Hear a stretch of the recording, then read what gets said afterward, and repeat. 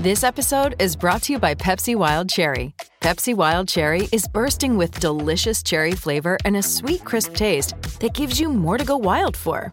Getting wild may look different these days, but whether it's opting for a solo Friday binge watch or a big night out, everyone can indulge in their wild side with Pepsi Wild Cherry. Also available in Zero Sugar. So grab a Pepsi Wild Cherry and get wild.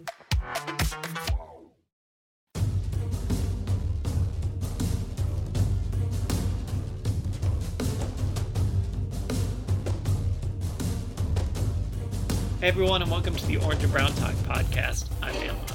Now, during July, Mary Kay Cabot, Scott Patsko, and I are bringing you the podcast version of our 20 questions about the Browns. Every weekday, we'll have a post from one of us on cleveland.com/Browns where we answer a question about the team as we head into training camp. We'll also have accompanying podcasts each day where the three of us discuss the topic. We cover everything from Baker Mayfield's accuracy to who will start at right guard. So if you've missed any of them, or if you want to get caught up, make sure you're subscribed on Apple Podcasts, Spotify, or wherever you get your podcasts, and they're all right there in the feed. Now today's a little different. It's just Scott and me, and so you're going to hear us talk about the question for a little bit, and then after we take our break, we bring in one of our Football Insider subscribers to talk a little bit about the topic, to ask us any Browns questions they have, tell us a little bit about how they became Browns fans, why they're Browns fans, and, well, of course, why they like Football Insider and why they subscribe. Now, I'm going to tell you about Football Insider a little later in the pod, but what I will tell you right now is it's $3.99 per month, and you get a 14-day free trial. So if you want to check it out and see if it's right for you, you can do that, and you can cancel it with one text, but a lot of our subscribers don't like to cancel. They really seem to enjoy what we have to offer. And you can also start it with just a text. All you have to do is pick up your phone, text 216-208-3965, and you can get that 14-day free trial started. So again, if you want to check it out, see if it's right for you, pick up your phone, text 216-208-3965. Now let's get to our question for today. In today's question, we are talking offensive line. Who will start at right guard? Scott, it's the one question that remains on this offensive line. Jack Conklin's on board. Jedrick Wills is on board. We already know what Joel Bitonio and J.C. Tretter can do. It is right guard. We don't know how that's going to play out. So let's run through some of the candidates that could be in the running. I guess the first name we have to throw out there is Wyatt Teller. He was the starter last time we saw this football team. He's a guy that I think John Dorsey really liked. He went out and acquired him, and I think he was a guy that ultimately they brought in to be their starting right guard, but John Dorsey is gone. Obviously, that coaching staff is gone. But I guess let's just start here. Do you believe Wyatt Teller is the front runner right now? I got to believe that he would be based on the fact that he was the starter last year, but, it's a different scheme. And, I truly believe that the Browns are going into this training camp thinking, all right, we're going to have we're going to have a right guard competition. I would think that when, camp begins and the ones go out there for their first reps, Teller's probably going to be that guy. But I don't think he necessarily – I don't look at Teller as the guy you got to beat. I just think he's probably going to be first in line. He played better last season than Eric Kush over the first half of the season. I think Teller had like 14 – well, he had 16 pressures overall, but he only – in his 8 starts, he allowed 14. So if you project that out over a full season, that's 28, which is about 2 more than Greg Robinson had, which was second on the team. He gave up 1 sack, though, which I think is important. And most of those pressures were hurries. He wasn't letting Baker Mayfield get hit necessarily. But again, you don't want one of your guards, being second or possibly first on the team in pressures. So he's the first guy, but I think there's definitely going to be some competition here.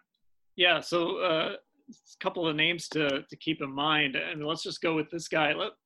Drew Forbes, he's back, sort of the forgotten guy. We've talked about Jacob Phillips as this year's forgotten draft pick. Drew Forbes was sort of last year's forgotten draft pick. He was a tackle in college. But pretty early on, he said that he saw himself as an interior lineman, was doing a lot of work at guard. He's got the body of an interior lineman. So here's a guy that got hurt early. He came back, and I believe he was one of the 2 guys they brought off IR. but he never really got on the field. And he's an intriguing piece to this, because I think he might have gotten a shot to play guard last year when the Browns decided to kind of shake things up on that line. But he just wasn't healthy, and that can set a guy back when you get hurt before the season starts and you've got to work your way back from a knee injury like that. He's sort of the wild card in this, or there is another wild card in this, but he's one of them. Yeah, well, and again, I think this is the reason why Teller's first man up, because the other options here, there's so much unknown. Forbes was kind of a late comer to the right guard competition last year, and then, like you said, he got hurt. He's definitely a candidate to be that. If he's not the starting right guard, he's one of the top candidates to be that swing guy in the middle, perhaps with Nick Harris, who I'm sure we'll get to. But you just have some unknowns here. It's weird that they put so much into this offensive line, in adding Conklin and then drafting Will so high, and you have Bitonio and Tretter making decent money. I think they have like 27 million, if I wrote this down right, 27 million wrapped up in Bitonio, Tretter, and Conklin. I mean, that's a lot of money. That's like the offensive line on this team is the highest paid position group on this team. So they're putting money into it, but to have that glaring hole there at right guard, even if, as Joe Thomas tells us, this is the kind of offensive scheme that can maybe hide a spot like that, it just still seems kind of weird that we're going into this season with, the guy who was good enough to get them through the last 8 games, and then 2 or 3 other guys who we really don't know what we're going to get. Yeah, and Tretter just signed that extension too, and so let's just jump to it. Let's just bring Nick Harris into this, because some of these other names at guard, I have the roster pulled up here. You've got Colby Gossett, Malcolm Pridgeon. There aren't really a lot of other names unless I'm missing somebody on this list. So you start to look at that center group, and look, your right guard can come out of nowhere. We know that, but you draft a guy like Nick Harris, and you already have a guy like J.C. Tretter, who just signed an extension, pretty expensive to move on from. He's got, they obviously wouldn't do it this year, but even next year it carries, this is off Spotrac, $6 million in dead cap. And then in 2022, that number goes down a little bit. But to draft a guy to bring in to be your backup center sort of was a head scratcher to me, which also tells me maybe he's not here to just be the backup center or just be a swing guy. Maybe he's your center of the future, but that doesn't mean he can't play another position until that center spot opens up. Yeah, well, ideally, you don't want to draft your center of the future and have the future be now. Right. So you get Nick Harris, and he is that swing guy, then, you get some experience, and then when the decision has to be made on Tretter, you got someone who can step in. I mean, that's smart planning. Thing about Nick Harris, if you want to go by PFF grading, he had a pretty good zone grade from them, 77.4.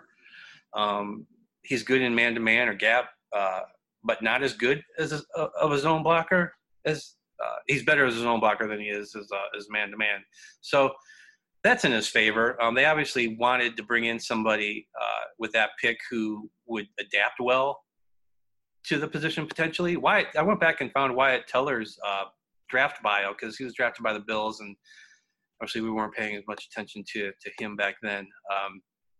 He was not really known for his lateral agility, and they definitely saw him better in a gap scheme. So that really doesn't sound like the kind of guy the Browns would want at right guard. But, again, that's, a couple years down the road. He has experience now, and maybe they saw enough from him to think that, yeah, he can convert and be the guy. But with Nick Harris, they obviously made a pick there for a guy that they feel is a good fit.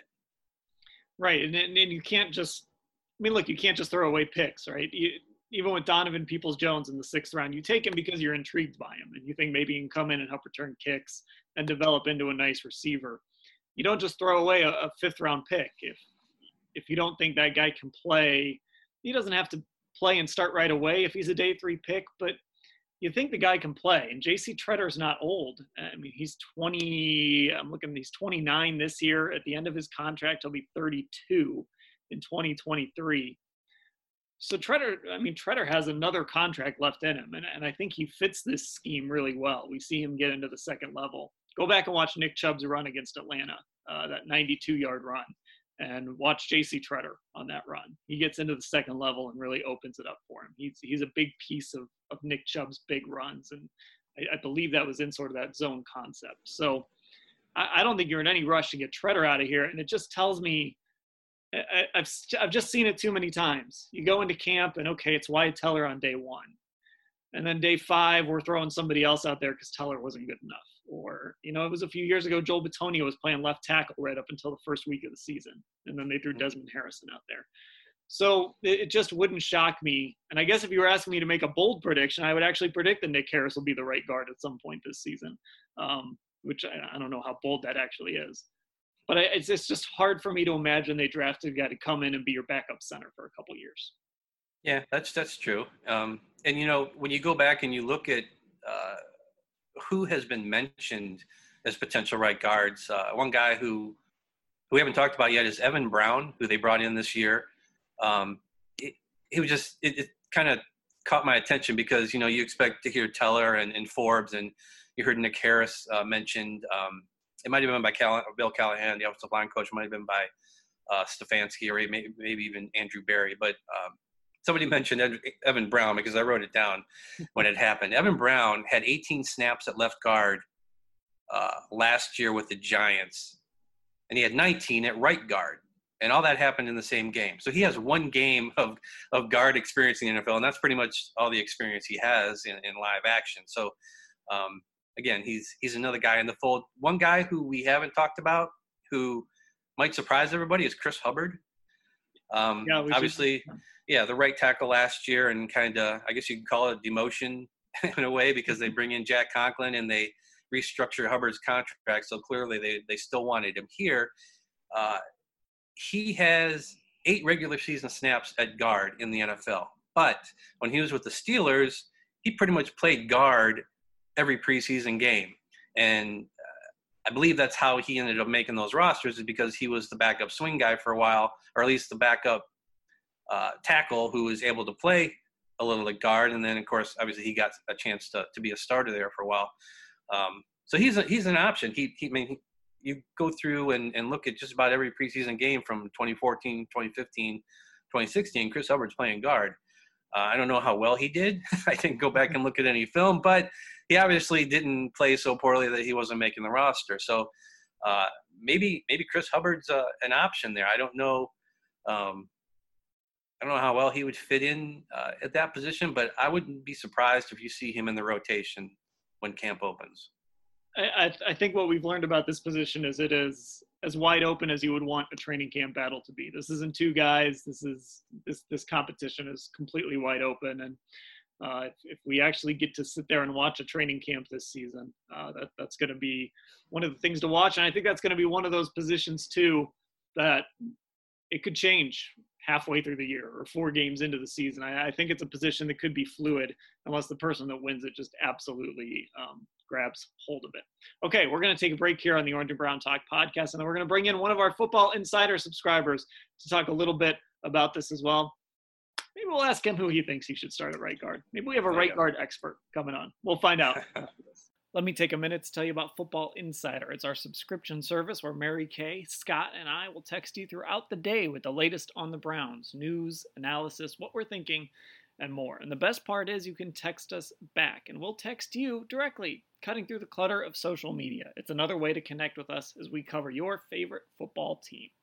We also hold events with our team of writers exclusively for our subscribers, like the virtual draft event we held the week before the draft this year, and our virtual event talking all things Baker Mayfield. That included Mary Kay, me, Scott, Douglas Maurice, and Terry Pluto. All of these events that we do, they're open only to our football insiders. So if you want to check it out, you can get a 14-day free trial by going to cleveland.com/Browns and clicking on the box on the right side of the page. Football Insider is $3.99 per month after your trial expires. Or better yet, you can just text 208-3965 to get your trial started.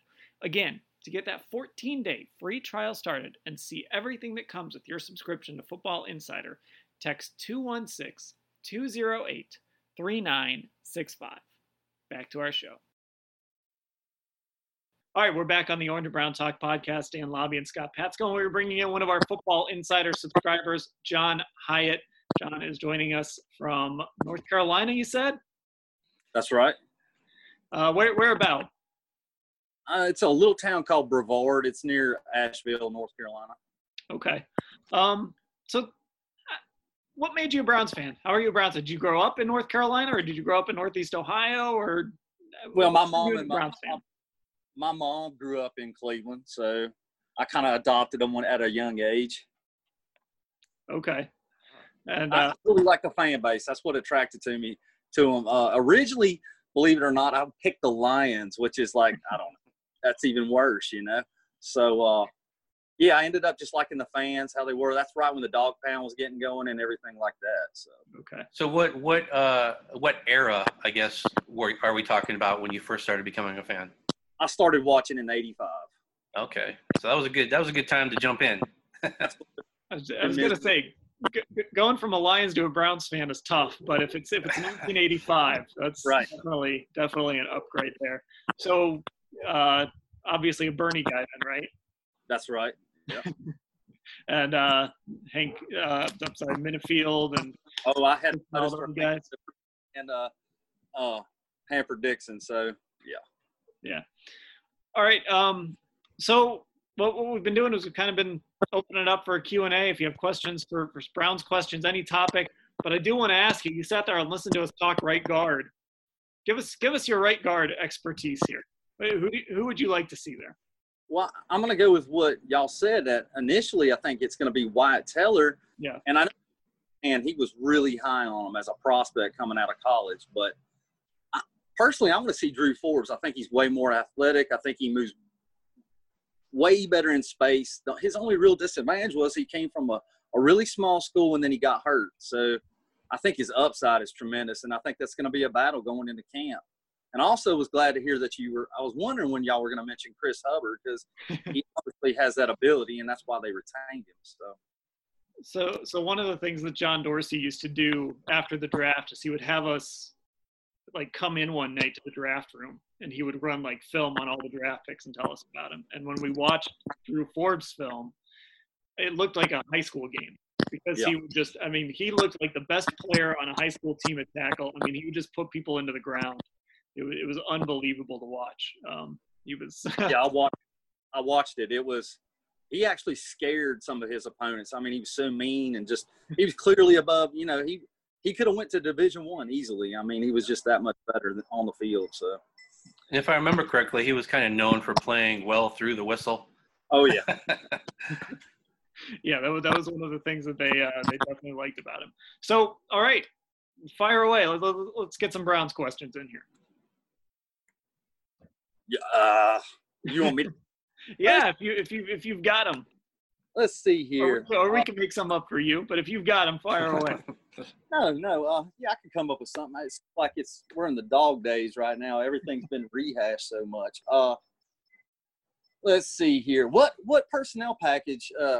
I know everybody talks about 12 personnel. I see them running maybe 21 a lot more with Hunt in the backfield, keeping those two backs back there and a lot of movement. What do you think about that? Yeah, I kind of agree with you. I think we're going to see a lot of 21, even some 22. Scott always reminds me that they have a fullback now too. So you've got to account for that. So I think there's going to be a lot of situations where you have two backs on the field. And because of Hunt, because he's so versatile, you can have two backs, but one of them looks like a wide receiver. So there's just a lot of different things that you can do. So I'm with you. I think we're going to see that number two in the front of a lot of those personnel packages. Yeah, and if Njoku isn't here, who knows? Maybe they're not pleased enough with Harrison Bryant to have him on the field in two tight end packages. We look at what the Vikings did last year, and we kind of assume that that's what the Browns are going to do. But like Dan mentioned, Kareem Hunt's kind of the wild card, and it's not really the kind of player that in addition to, the main running back in Nick Chubb that they had in Minnesota. So how do you get the most out of those two guys? You don't want to leave one on the sideline, obviously, because they're both so good. And then, again, you got the fullback in there. So, we could see more formations here with the two running backs and maybe just one tight end than we saw in Minnesota, especially when you have two really good receivers in Beckham and Landry that you're going to want to have on the field a lot too.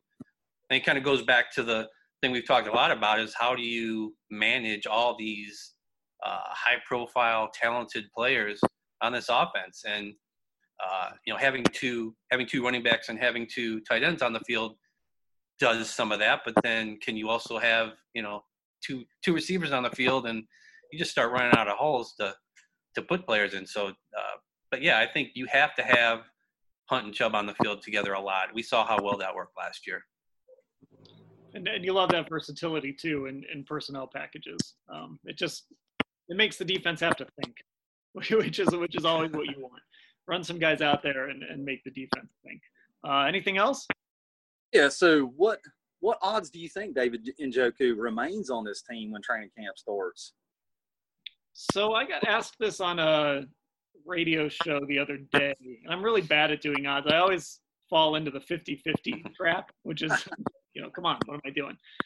But I said 30% that he's here, because I just think even if the Browns don't want to trade him, he's got an agent now in Drew Rosenhaus who, his agent has a reputation to protect. And if Drew Rosenhaus requests a trade and wants to get you out of somewhere, he kind of has to get you out of there. And we saw it with Duke Johnson last year. I just think ultimately Njoku's going to be able to force his way out, however that looks. Duke had that very slow recovery from that leg injury. There are some things Njoku could do to force his way out. And honestly, if he's unhappy and then he's not producing, there's not much point in trying to force him to stay here. So I still think it's even if the Browns don't want to trade him and want to try and make this work, I just think it's unlikely that he'll be here much longer. I think it's 100% that they're going to trade him. There you go. I think he wants to be gone, and I think that the only kind of thing that would hold up something like a trade request normally is trying to figure out how can we get the best value back. And I don't think that's going to be a big problem with Njoku. I know he was a first-round pick, but he clearly hasn't lived up to that. So I don't think he has a lot of ground to – he doesn't have a lot going for him other than 2018 when he had 56 catches. Last year he came back and really didn't do much of anything. So he wants to be gone. I think the Browns will make that happen. And, we've heard a lot of people say, well, how can David Njoku, who does he think he is requesting a trade? But, doesn't he realize that the Browns are going to have multiple tight ends? But, that might not be enticing to every tight end. The Vikings were one of three teams last year that ran more than they passed. And as a tight end, that might not sound so great, especially one who clearly enjoys catching the ball more than he enjoys blocking. So he might want to be in a different situation, even though the Browns, could potentially be really good, or at least, have enough on paper for whatever that's worth to be good this year. This situation might not be enticing to him. And, if he wants out, I think, the Browns should do what they can to get as much value as they can and move on, because they drafted a tight end, and he's a good receiver as well. And I think that if there is a sticking point, it's going to be that value play. If the Browns are determined to get a day 2 pick, it might be tough to find that. But maybe somebody gets hurt, or somebody, there's all the things that happen over the summer that can change a team's need and what a team is willing to give up for a guy. So, and any team acquiring him would be kind of betting on that upside. Okay, if you have one more, we'll take one more. If not, that's fine. I've got one more, if you don't mind. Perfect. All right. So, how much do you think the coaching staff last year affected Baker Mayfield's development? Oh, Mary Kay would love this question. She's talked about this a lot, just about how dysfunctional everything was, and you had no clear vision on what they were supposed to do on offense, and throwing everything together into this pot and hoping that it would work. 2018, you saw what Baker Mayfield looked like running Todd Haley's offense while Freddie Kitchens called the plays, and it worked out pretty good. And then 2019 happened, and as Freddie told us, they were trying to take everything they could and build this offense. Well, the end result was not good for Baker. A lot of other things played into that, such as the offensive line. But I think coaching-wise, he regressed last year, and the coaches clearly did not know how to reverse course on that. They did a little bit over the second half of the season. You saw a lot more play action. It seemed like that data made its way through Berea midway through the year, and they thought, he does pretty good when we work out a play action. And you saw a little more of that, but it was kind of too little too late, and that's why none of those guys are here now. Yeah, I mean, everything was just messy in that building last year. Mary Kay has talked about it, and then I know there, even on that last day of the regular season, when it felt pretty clear that something was going to have to change. I mean, there were some high-ranking people in the Browns front office who believed, well, it's not all Freddie's fault. They took his mojo away a little bit with some of this analytics stuff and things like that. I don't buy into that. I don't believe that, but there was just too much divide organization-wide between both sides, and it reflected in the coaching staff. It reflected in the front office. So I just think having that buzzword, that alignment, it's going to help somehow. Is it going to turn them into a playoff team or a division winner? I don't know. That's a big jump, but it is going to help Baker Mayfield to at least have, this is our plan, this is what we want you to do, and that it's best for you, and this is why we believe it's best for you. I think it's clear going into this season that he has a quarterback coach that clearly is more experienced, and that's going to be a big thing for him. Last year, that wasn't necessarily the case. Ryan Lindley was a running backs coach first, I believe, then got promoted when Freddie got promoted. So even he kind of said that was weird when we talked to him in training camp last year. It's like, who's this guy who's a running backs coach, and now he's quarterbacks coach. So I think the experience that Alex Van Pelt brings is going to be such a big deal for him. Absolutely. All right. So we're going to ask you one more question. We've asked everybody that's come on this question. This is our unpaid ad from you. So don't send us a bill or anything. What is it about Football Insider? Why do you like Football Insider? I'll tell you, I've really enjoyed it since when y'all had the roundtable with Baker Mayfield. I thought that was awesome. I've enjoyed y'all doing a lot more podcasts and just the daily newsletter that y'all put out there. I really like that. It's got a lot of links, a lot of different read-ups. I mean, just, you get a lot of content. That's why I like it. All right. That's what we like to hear. I will clarify that the roundtable was about Baker Mayfield, not with Baker Mayfield. Yeah. I don't want people to think that we had Baker Mayfield on a Zoom call. It's been awesome though. Yeah. We don't have that kind of pull yet, but maybe someday. I wish. All right. Well, John, I appreciate you jumping on this. It's been fun. You're the third texter we've had do this here this week. It's been fun to kind of get to see you guys again, and we love doing these roundtables. And of course, we appreciate you guys being willing to spend a little extra money and subscribe to what we're doing, and we're glad that you guys are enjoying it. So, and that's why we're doing it. So we're doing it for you guys. All right, John, thanks a lot. And for Scott, I'm Dan. This is the Orange Brown Talk podcast. Thanks for listening, everybody.